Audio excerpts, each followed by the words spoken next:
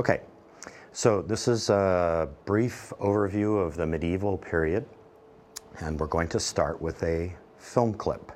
So you just want to keep your eyes up on screen here.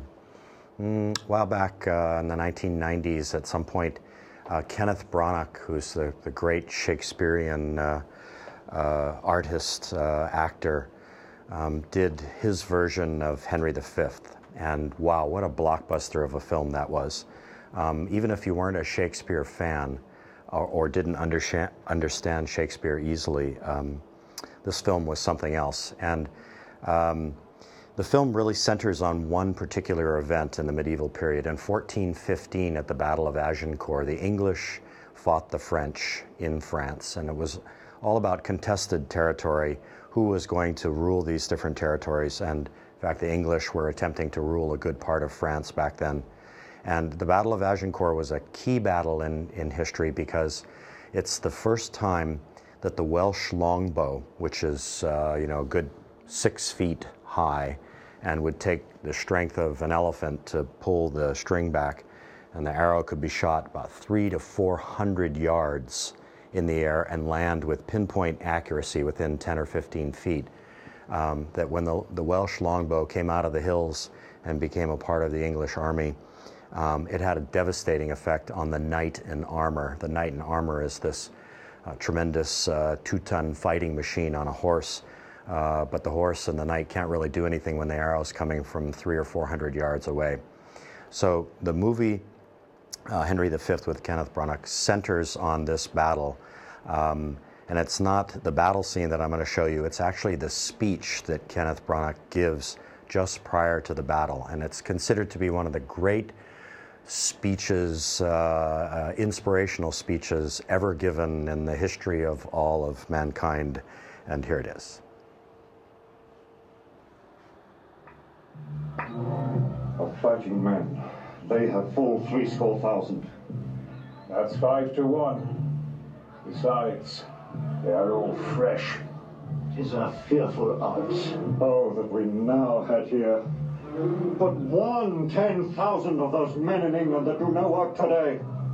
What's he that wishes so? My cousin Westmoreland? No, my fair cousin.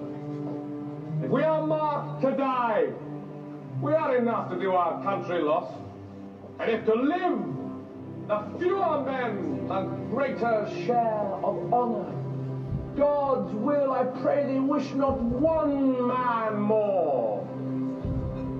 Brother, proclaim it, Westmoreland, through my host, that he which hath no stomach to this fight, let him depart. His passport shall be made, and crowns for convoy put into his purse. We would not die in that man's company that fears his fellowship to die with us. This day is called the Feast of Crispian. He that outlives this day and comes safe home will stand at tiptoe when this day is named, and rouse him at the name of Crispian. He that shall see this day and live old age will yearly, on the vigil, feast his neighbours and say, tomorrow is St. Crispin's. Then will he strip his sleeve and show his scars, and say, these wounds I had on Crispin's day. Old men forget, yet all shall be forgot, but he'll remember with advantages what feats he did that day. Then shall our names, familiar in their mouths as household words, Harry the King, Bedford and Exeter, Warwick and Talbot, Salisbury and Gloucester, be in their flowing cups freshly remembered. This story shall the good man teach his son, and Crispian shall ne'er go by from this day to the ending of the world, but we in it shall be remembered. We few, We happy few. we happy few, we band of brothers, for he today that sheds his blood with me shall be my brother. Be he ne'er so vile, this day shall gentle his condition. And gentlemen in England now abed shall think themselves accursed they were not here, and hold their manhood's chief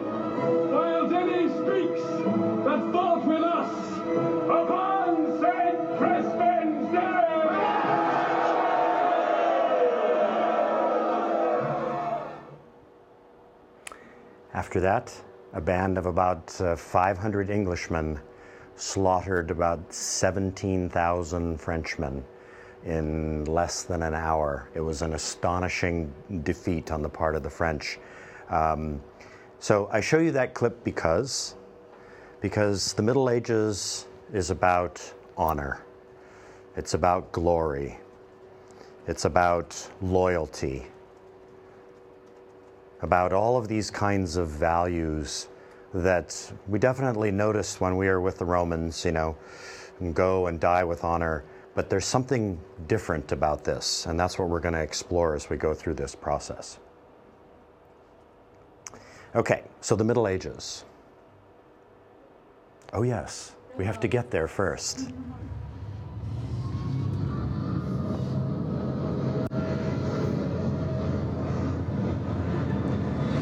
Yes, I'd like a Coke, please.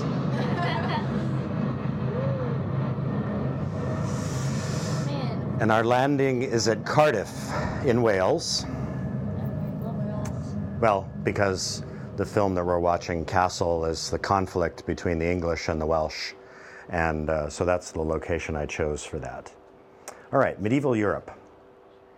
It's about knights in armor. It's about damsels in distress. It's about chivalry. It's about all of these great themes that come out of this period. And of course, it would be arguable to say that this period generated more literature and more film than almost any other period in history, even more than the Romans, really.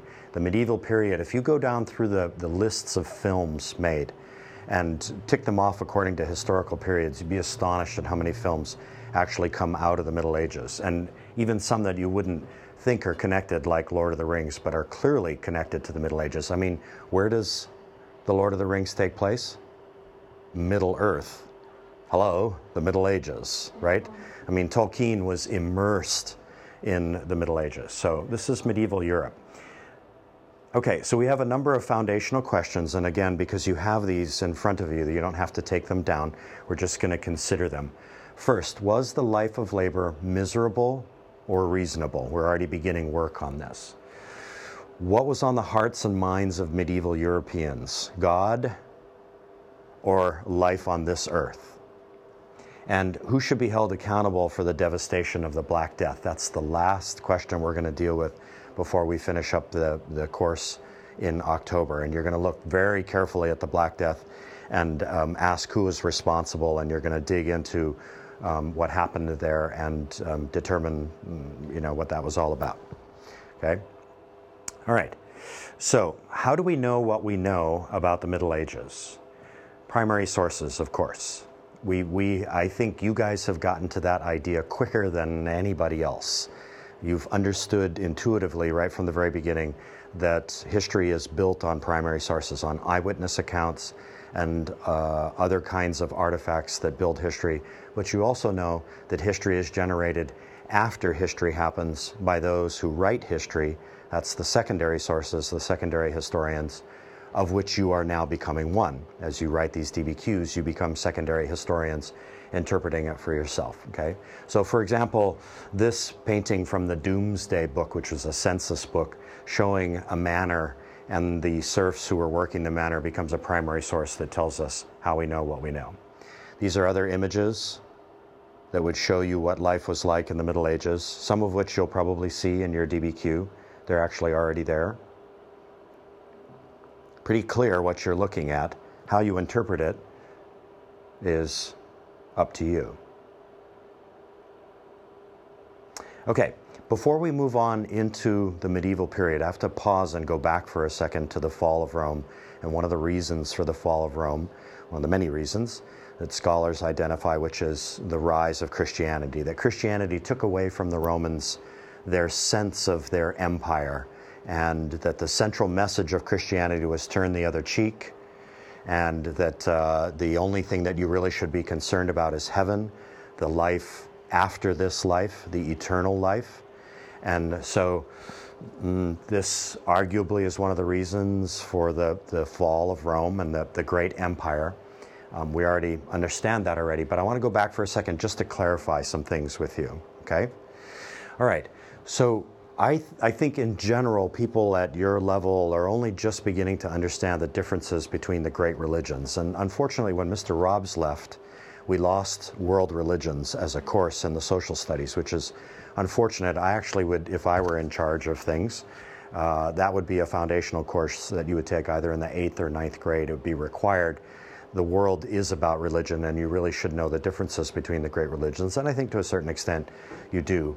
But let's go through it one more time. So Judaism, which is the first monotheistic religion, the first religion with the single God in a world full of polytheistic cultures, many gods. Judaism, its central tenet that you have to understand is that the Jews are still waiting for the Messiah. If you're Jewish and you're practicing Jew, whether you're religious or not, cultural Jew, not cultural Jew, comes down through the matrilineal line, whatever the case may be, if you're Jewish, the whole point of being Jewish is that you're still waiting for the Messiah to arrive. And the point of your Orthodox life as a Jew, if you're a practicing Jew, is to study really, really, really hard all the time to prepare for the arrival of the Messiah. You need to know if the Messiah has arrived or not. The Messiah is he who comes to save the world, to save us from ourselves. Okay? So the Jews are still waiting for the Messiah. Now, Christianity, on the other hand, the Messiah has already come, and in the form of Jesus Christ. So Jesus was a Jew. As a young man, he begins to feel his power as someone called by God to save the rest of the world. And that whole story is the story of courses and courses you'll take on religion. But the idea here is that some within the Jewish community understood that Jesus was the Messiah. He had come to take the sins of the world on his shoulders, to die for those sins, to rise up to the right hand of the Father, and to move forward with a new religion, Christianity, although Jesus never really would have, at that particular time, nobody would have really known that that was happening, but that's what did happen, was the rise of Christianity. So here we have these two great religions in the world, Judaism and Christianity, and what separates them is one still waiting and the other one knows that Jesus is already here. And wow, has this resulted in so much bloodshed over the years, just simply over the fact that this group, the Christians, believe that the Messiah has already arrived. Yeah, absolutely. The conflict in the Middle East between Jews and Christians and Arabs is largely over these kinds of issues, okay? Then in the 600 years after the birth of Christ, we see the rise of the third great religion, which is Islam. And Islam's prophet is Muhammad, and Muhammad receives the word of God, of Allah, and the word of God says, to put it in a nutshell, that there is no Messiah. Christ was not the Messiah. The Messiah has not come. There's not going to be a Messiah. Christ was merely one of another of a long line of prophets, and that Muhammad was the last of the prophets. That's the important thing about Islam. Muhammad is the last of the prophets, the last to receive the word of Allah. And that word is translated into their sacred text, which is the Quran. Okay? So you have these three great religions jockeying with each other for souls in the world and for political and economic power. And it's all very complicated. But really what it boils down to is that Christianity is set apart because it believes that one of its own is literally the Son of God, who rose up and took the sins of the world on his shoulders through the whole crucifixion narrative. Okay? So what's unfortunate, this is my opinion now, what's unfortunate about this is they're all from the same God, whether it's the God of the Jews, the God of the Christians, the God of Islam. It's all the same God. It's a single God. They're just different words for that God. And they're all, everybody in these religions are all descendants of the same man, Abraham, in the beginning. So after Noah's flood and after everybody's gone and et cetera, and out of this comes Abraham. And from Abraham begat. And they don't have any dispute about that. But how they diverge as religions and how they treat people and the creeds of these religions and what they require you to do are quite different. Okay? So again, back to this question, why all the fighting and the hatred and the pain and suffering between these three religions when really the only thing that divides them is this very abstract idea of Christ being the Son of God, okay? Anyway, so at least we understand what we're dealing with as we go into the medieval period, because it's the rise of Christianity. The medieval period is the rise of Christianity and its competition against Islam as Islam rises later in the Christian period and begins to jockey for power and territory in Europe and North Africa and Eurasia. Okay, now we have to also pause for a moment before we get into the real content of this thing to take care of some labels. Now you know me, right? I'm not requiring a whole lot of specific date work from you. I'm not asking you to do multiple choice questions and to say who's this person and on what date did this happen and that sort of thing. But I would like you to at least be aware of the labels and the general timeline. So we have the fall of Rome, which is this. Everybody look over here for a second. The lights go out on Europe. Okay? Sorry, keep the light off. The lights go out in Europe. As Rome falls, so falls its laws, its law and order, respect for law and order. There's a general chaotic period after the fall of Rome when the barbarians come swooping out of Germania and from Saxony and from the north and from the east and from the south and divide Rome up. Rome is divided. In the end, we see the fall of Rome. Okay? What ensues after that, many scholars call the Dark Ages. So the question for you here is, why is it called the Dark Ages? And this is a question you really want to pay attention to. Okay? Why is this period after the fall of Rome, roughly 500 years after the birth of Christ, 500 AD, all the way up to 1000 AD, the first millennium, why is that period called the Dark Ages by many scholars? Okay? Then we see the very intense rise of Christianity through this Dark Age period, so-called, and we move into the medieval period, which is this period roughly between 800 all the way through until about 1200 years after the birth of Christ. And then we get the High Middle Ages when the lights come back on again. So here's the question for you. The question is, what exactly is the light? Should sound familiar to you. What exactly is it? What is the light? And what exactly brought the lights back on again in Europe? We're really going to be paying attention to that question. What brought the lights back on again in Europe? Okay, so these are our general time periods taking us all the way up to the Renaissance, which we'll start into when you come back to me in term 2. So roughly about 1300. So we're looking at about 1,000 years of history here that are called the Middle Ages, but are divided up into these particular historical labels, okay? And that's just understanding that, having a handle on that is the cool thing here. Okay, now we're going to pause for a second. Yes. We're going to pause for a second. You don't need to take notes on this. Just half close your computers for a sec. Half close.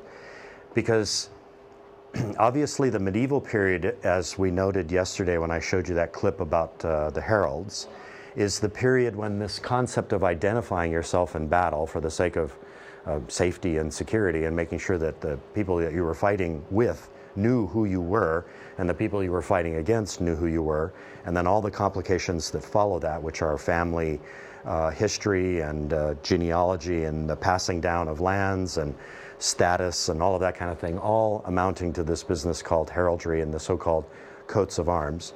What I did is I briefly created my own coat of arms for you, and it's a little bit of a demo for what you're going to do at the end of the term in terms of presenting your own flag, but it's also just a very simple demo of what you're going to be doing in Pages to create your own template on this, okay? All right, so I start with this yellow background. Why? Because everybody in my family went to Punahou. We're all buff and blue, all of us.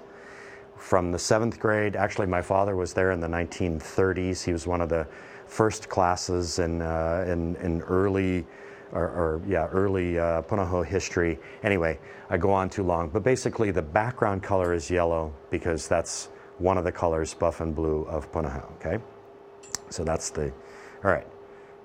So the shield is obviously blue, and now we have buff and blue. Go Punahou. Although that's not what I've been saying. Okay, so we start with my father's side of the family, the Rapun side of the family. So my father is a Latvian German. He is of German descent, but his country of origin is Latvia, which is on the Baltic coast, Lithuania, Latvia.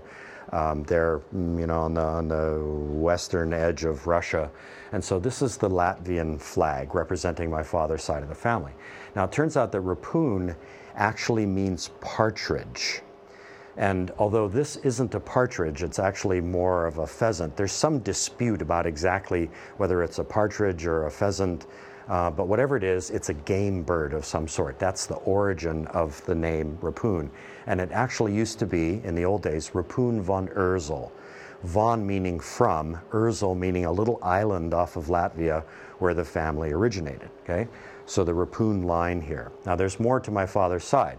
Obviously, he was the first of the Rapuns to go to Punahou, and then there would be a long line of Rapuns, including me, that would go to Punahou as well. But also, my father went to Harvard. He went to Harvard as an undergrad, and then he matriculated into their medical school and graduated as a doctor from Harvard, came back to Hawaii, went off to World War II, et cetera, et cetera. So the family affiliation has been with Harvard because I have a brother, Paul, who went to Harvard, and like 4 or 5 nieces and nephews who also went to Harvard over the years. So the family is very much connected with that school. We've given them a boatload of money over the years. And we also have those, I don't know if you've ever seen those Harvard chairs that have Veritas on the back, truth, if you didn't know what Veritas meant. Okay, so that's the father's side of the family. Now, on my father's mother's side of the family, this is my father's side, my father's mother's side, her name was Lewis. My grandmother's name was Lewis. And that's Welsh. And that's where I get the Welsh part here. That's why the Welsh flag is hanging back here. And that's why I say what I say about the English. Okay? So we're very intensely Welsh. The German, Latvian part never comes up in my family. We're always talking about the Welsh side. I don't quite understand why 1/4 turns into such an obsession, but there you go, okay? So that's the Lewis side, and of course there's the Welsh flag, okay? So there's father's mother and father's father there. And then there's my mother. So I've waited for my mother because she's going to go in the center of this thing. Her maiden name was Engel, which is my middle name. It means angel in German, okay? She was actually a young girl from Pennsylvania. She was Dutch, Pennsylvania Dutch they call it, but Pennsylvania Dutch German, and the last name was Engel. Now, I put her in the center, and I put this image of a covered bridge in the Midwest, Indiana somewhere, for a reason. My mother, God bless her, had 7 children. 1 girl, and then she tried to have another girl, and 6 boys later she gave up. I was the last. I was 4 years after the previous boy, so clearly I was a mistake. She was already 42 by the time that she had me. I had no business being in this world, and I think about that every day, that I was a mistake. Now, my mother had to raise, because my father was a doctor and was away most of the time, she had to raise these 7 boys, all of them football players and wrestlers. And we fought like cats and dogs. In fact, we tried to kill each other many times. Many times. My brother John and I got into a fight when we were building a chicken coop at our place over in Kahalu. He took a big giant 2x4 piece of wood and tried to strike me on the head with it and kill me. I dodged it and put my arm up and blocked it, almost broke my arm, and I grabbed a pitchfork and attempted to run it through his stomach. He dodged that too, whereupon my mother showed up, ergo the bridge. Because my mother's favorite song was a Simon and Garfunkel song called Bridge Over Troubled Waters. That's what she was in this family. She was the bridge over troubled waters. And she was a saint because, for example, with that day that I fought my brother over the chicken coop, the saintly thing that she did was not tell my father about it. Because if she had, he would have killed us for fighting. Okay? So she did that over and over and over again. She protected us, she kept us from killing each other, and she raised us really more than my father, because as a doctor he just was so busy, and he was the only country doctor on the windward side of the island for 45 years and all that. So anyway, now the central motto of the family, which you'll be working on yourselves. So this is the identity of the family. It's actually hanging here because it is the marketplace of ideas. So how did this manifest in my family? We're a very traditional family, very traditional. The family that eats together loves together. And we always ate dinner together, always. My father required it. You could not be away from dinner. It had to be a nuclear holocaust for you to have an excuse not to be at dinner. And of course, he would sit at the head of the table, just like you're sitting there, Chris, and we would all sit around, and my father would dish out the food. Whether you were the last person getting the food or the first person getting the food was crucial in that situation. If you were the last, chances are you wouldn't get seconds, so everybody ate really quickly so that they might be able to get seconds. I often didn't get seconds. It was very sad. But my brothers protected me, you know. But the most important thing that happened around the dinner table were the arguments that we had about everything. We argued everything. Politics, economics, social conditions, the current events of the day. We argued constantly. And the thing that drove us all nuts was that at the end of the argument, my father would always say, well, in the end, I'm right. And then he would get up and go off and do his work. Didn't matter if he was wrong, he was right. Drove us crazy. So we learned how to argue in the marketplace of ideas, which was the dinner table, and that's really the family identity. Still to this day, when we get together, it can't ever be just the casual, hey, how you doing kind of dinner. It's always got to be some big argument over something. Water rights in Hawaii, or, you know, Hawaiian sovereignty, or fishing problems with, you know, overfishing or some such, or something like that. Anyway, so there's the shield, and I hope that kind of gives you an example of what we're looking for, but obviously you get to, this was done a long time ago, you could do it in a more interesting graphic way, but the presentation of it should be a model for you. Okay. All right, so having understood that in fact heraldry is going to be a major part of this medieval period, then we can move forward from that and begin to look a little bit at the content. Okay, so as I said before, the lights go out with the fall of Rome. And for a period roughly between 400, 500 AD and 800 AD, things are pretty chaotic. But again, it's arguable, so you want to ask just why people call that a dark age, that 500 years. But at some point, well, really in the late 700s, so the 8th century, a very powerful figure emerges. And he's one of the few people I would want you to actually pay attention to and to take some notes on. And that's Charlemagne. He figures very large in movies and literature because he's such a powerful figure. In a sense, he's like the rebirth of a good Roman emperor.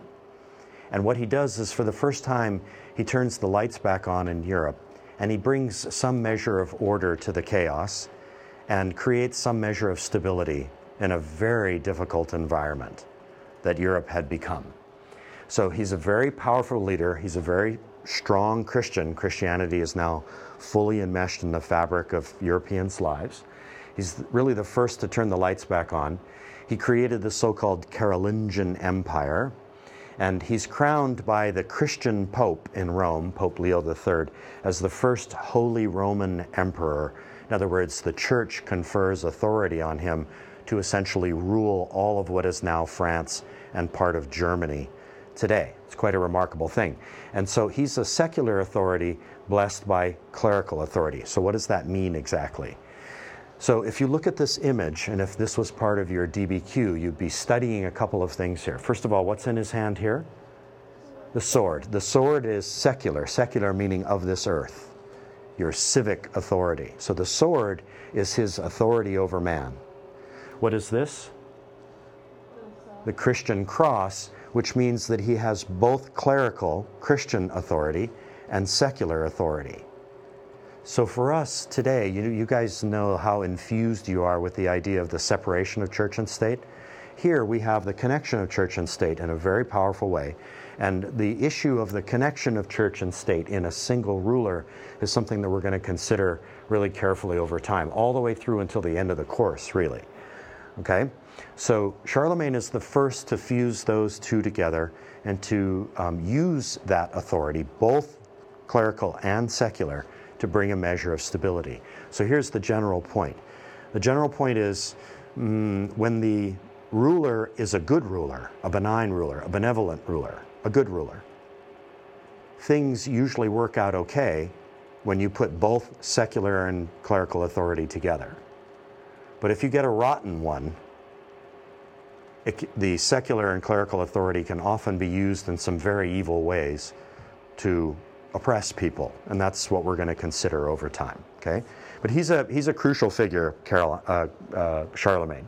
My brother David played him in a Hawaii Theater for Youth play. I still remember at Diamond Head Theater watching my brother suddenly emerge at this high tower that was on the stage, wearing his Charlemagne's crown and holding a sword. I'm like, wow, that's my brother up there, and he's Charlemagne. He'll probably want to beat me up when he gets home because he thinks he's now the ruler of everything, you know? Anyway, I had these worries when I was a kid. Okay, so you kind of get a sense from that little clip of how important Charlemagne was to this so-called concept of, or this concept of the so-called lights coming back on. Okay, and there's so much more about him that might be of interest to you if you wanted to pursue it. Okay, so just real quick to finish up with Charlemagne. This is the Frankish kingdom just prior to Charlemagne's becoming the Holy Roman Emperor. Now, this is crucial for one particular reason, okay? So today, this is obviously France. And the French believe that they've always been French. We French, we've always been here. Since time began, we've been here. We are a special people, baguettes and that kind of thing, right? Quiche. Baguettes and quiche. This is so much baloney it makes my head spin. Because in fact, the people of France are really more Germanic than they are anything else. It's the Germanic Franks who come and settle in this area in the great barbarian invasions, who ultimately turn Gaul into a Frankish kingdom with Charlemagne at the head of it, and then later after he dies it becomes fractured amongst his sons. But really these are more Germanic people than they are anything else. So really the French have no claim to any kind of ethnic line that goes back to the beginning of time. They're really as much Germanic as anything else, which should give you pause about anybody who claims ethnic descent, like Americans who say, yes, America, it's always been here since, you know, or America, I don't know how you do the accent, America's always been here since the beginning of time. No, I don't think so. There's really only a couple cultures that can claim that. The Japanese, Scandinavian countries that can claim that common descent going back into time. No, but the actual Japanese ethnicity goes all the way back in isolated time, all the way back to the beginning. Because of the islands, they're one of the few cultures that can actually claim that. Yes, they've been occupied. Yes, but they have mixed less with people than practically any other culture on the planet. Okay, so we just note that the Frankish kingdom replaces Roman Gaul, and it becomes, Frankish becomes France, and France becomes one of the modern nations of the day. Okay, now, just when you thought the lights had come back on again with Charlemagne, yay, they go back out again. Okay, because we get the Viking invasions, and the Vikings have been long considered in literature and in film. They're, the great tall Viking. It's your heart's desire is to meet a Viking, tall, blonde guy, Nordic type, skis, likes cold and that kind of thing. Anyway, warrior culture coming from Scandinavia. The thing to note about the Vikings, though, is how heavily they were stereotyped by people over time. That the Vikings really ended up with the stereotype of being violent rapers and pillagers, when in fact the majority of them were just Scandinavian people who were beginning to feel a population pressure and a pinch for resources, and moved out of Scandinavia and came down to the south looking for farmland and for wives and families and an opportunity to settle in a place that was different.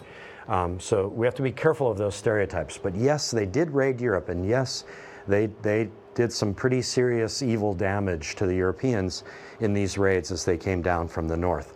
But eventually, they settled all throughout Europe, and that's why you get people of mixed Frankish, Germanic, Italian, and even Viking or Scandinavian stock in Europe. And you can see that sometimes real clearly if that gene plays itself out very clearly. So obviously that was a Viking longboat. Okay, so here's a quick map of how the Vikings actually came down. Pretty extraordinary distance when you think about it. And imagine that Nordic type who's grown up in bitter cold all of his life, coming around the corner of Spain here and arriving in the Mediterranean. And all hot and sunny, he must have wanted to take off his coat right away and go, where's the beach, right? So as they came into the Mediterranean, that was really as far south as they came. So for a period of time, a couple of hundred years, the Vikings are an influence that bring a tremendous amount of chaos and death and destruction. Arguably, the lights go back out again. And then just as quickly, they go back up north, many of them, or they settle down, and that whole violent period comes to an end. Okay, now we come to the very central concept that you must know. This is the heart of this whole period that we're in right here, and it is feudalism. Okay? So your college professors are going to expect that you know this concept when you arrive in college. Your graduate professors will expect that you know it. The term shows up all the time in the media. People say, oh, this policy is so feudal. If you don't know this policy, you're really missing something important here, this concept, sorry. So you really got to know it. So basically, it's a political, economic, and social system in which land is allocated in exchange for loyalty. And its purpose is to bring some measure of order in a very chaotic world in which relationships were tenuous and the weave was constantly being ripped and broken. And if you were going to survive, you needed to know who your friends were, right? You got to know who your friends are. So the obligations of feudalism were clearly defined for all the participants. And it really grew out of that old Roman practice of granting offices to people who were your friends. We still see that today, all the time, in our politics. And it really develops as a means of protection and defense. Okay? So real quick, Chris, come around real fast over here. I want to do a quick demo. So kneel down right here. Kneel down on one knee. And just do a quick demo of what feudalism is. Okay? I am the king, and you are my knight. Okay? And I knight thee. And I grant you a portion of my lands. Okay? Go and be loyal to me. Do you swear that loyalty? I swear that loyalty. That's feudalism right there. Thank you. You can take your chair back and go back and sit on your lands there. Okay? It's that simple. So what is my expectation? That she'll be loyal to me. And especially in times of war, if I need her, she will be there. What is her expectation of me? That I will protect her, that I will grant her the land, and I will also grant her the opportunity to divide her lands amongst the many tenants that she can receive the fruit of the lands from. So it ends up looking very much like a pyramid with me at the top and all the various levels of vassals. These are the people who are loyal to me, knights and other aristocracy, and then moving down to that vast group at the bottom, which is the peasantry, the common people. So it's a relatively simple concept, but it has such a loaded meaning to it. So if you hear, land policies out in the Cunha Plain and the Eva Plain out there are so feudal, it would suggest to you that somebody is exchanging something out there for loyalty. As in, I'll give you this job as the land commissioner out there if you'll make sure that I get that piece of land to develop into a strip mall. You get where I'm going with that? Right? So this concept of feudalism is fraught with difficulty, and we're going to pay attention to it. Now, on the other hand, one does not want to confuse the concept of feudalism with the actual manorial system that existed at this time. So the manor economy was just simply the economic system that the people of Europe lived in. And it simply was this. You had the manor, which was oftentimes, was a castle at the center of it. And the manor economy that revolved around it was agricultural.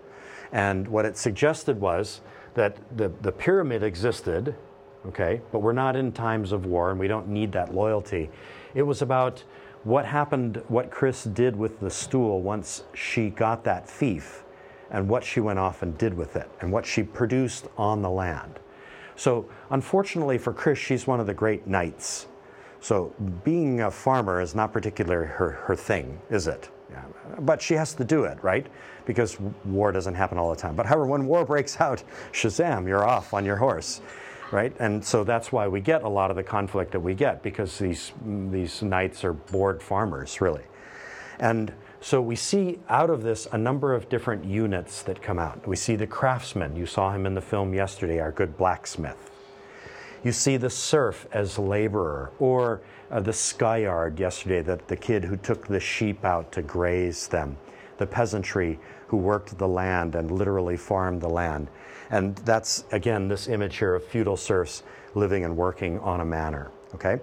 So the manor economy is the economic unit. Feudalism is the concept that binds people together under these oaths of loyalty, okay? All right. So here it is in its pyramid form. It's pretty simple, actually. The king at the top, he appointed for protection and to handle all of the territory. The lords, they're appointed to protect both the lord and the king. Knights, appointed to work the land and fight when necessary. And then, of course, that would be all below here would be the serfs. And the question that we have on our minds is, what was the life of labor like? And it's really these people that we're taking into consideration here. We're looking at their lives in particular. So here is a brief film that explains feudalism. Okay, so we're going to come to a close on this particular first half by just contemplating the knight, and obviously the knight and the castle are connected together. These were elite military soldiers. They were usually from the noble classes. They were very reluctant farmers. They went through a series of stages of training, from the page to the squire to the knight. In fact, there's a famous book by Mark Twain called, what's it called? A Connecticut Yankee at King Arthur's court. And there's a famous scene in that book where this Yankee who's been thrown back in time to the time of King Arthur is walking down the road, and he sees a young boy, and he says, "Who are you, boy?" And the boy says, "I'm a page." And the man looks at him, the Yankee looks at him and says, "Oh, go on, you're nothing but a paragraph." Anyway, that was Mark Twain. All right, so page, squire, and knight. And then the real important concept here is the concept of chivalry. So chivalry has been much misunderstood. Chivalry, everybody seems to think that chivalry revolves around opening the door for somebody who's following behind you as you go into a building. And that's okay that it's turned out to be something like that. It's, people think that chivalry is good manners, but in fact, its origin is in the tournaments. That in the early tournaments of knights, there were no rules, and they were so chaotic and so destructive to life and property and horses and everything else, that rules had to be imposed on these tournaments to keep the knights from killing each other. And it was the rules of fair play that were known as chivalry. That's what chivalry is about. So if you're a volleyball player, the rules say you cannot wear a spiked thing on your elbow and whack somebody as you go over the top of the net and try to take out her face, right? I mean, that's not something that you can do. That's what chivalry was about. But it morphed very quickly into something a little bit bigger than just fair play on the tournament field. It actually became connected to love, and it became connected to the idea that knights would often have extramarital relationships, but that the concept of chivalry said that you didn't do that out in the open, you didn't flaunt it, it was done in secret. and that you would take care of this woman. It was not, sexual love or even maybe romantic love. It was about taking care of somebody, ergo the concept of the damsel in distress that comes out of this concept of chivalry. So it's honor and fair play, but it becomes something more than that. So when you hear somebody referred to as chivalrous, it's very much a compliment. Today, it's just the rules that you impose on your boyfriend in terms of how he acts towards you and whether he opens the door for you or whether he picks his teeth with his knife while you're at, Buca di Beppo or something like that, right? I mean, there's certain standards that you hold him to, and that's called chivalry, but it's really much more complicated than that, okay? All right. So here's a clip from First Night. This is the trailer of First Night, which is one of the great first night movies to show up with Sean Connery. The medieval period, the Middle Ages, alive and well. Okay, so we finish with, obviously, where we started yesterday, which is the castles.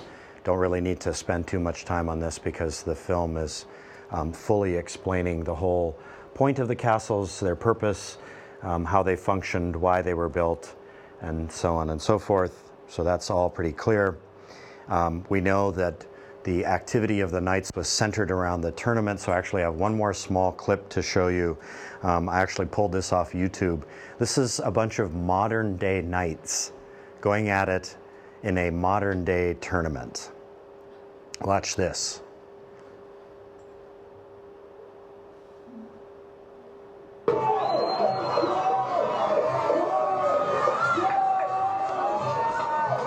This is in England.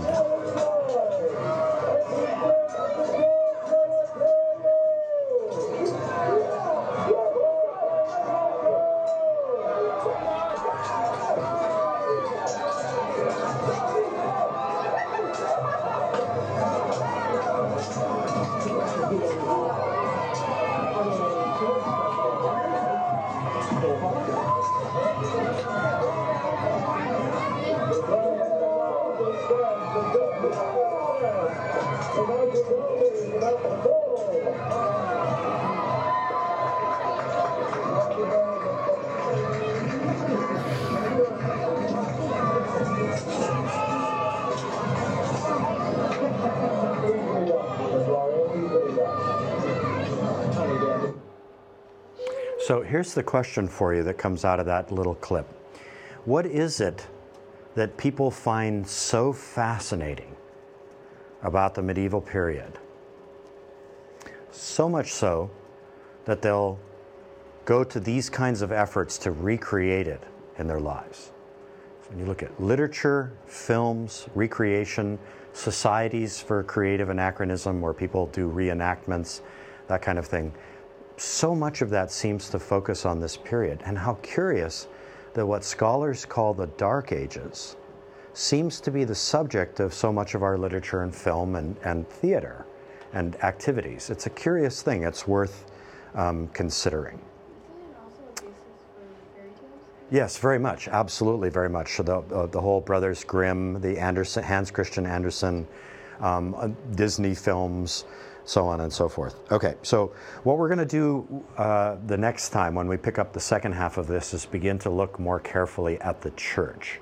So this first half really just picks up on that early medieval period when the church is just establishing itself, but it's not fully established yet. Okay, there we go.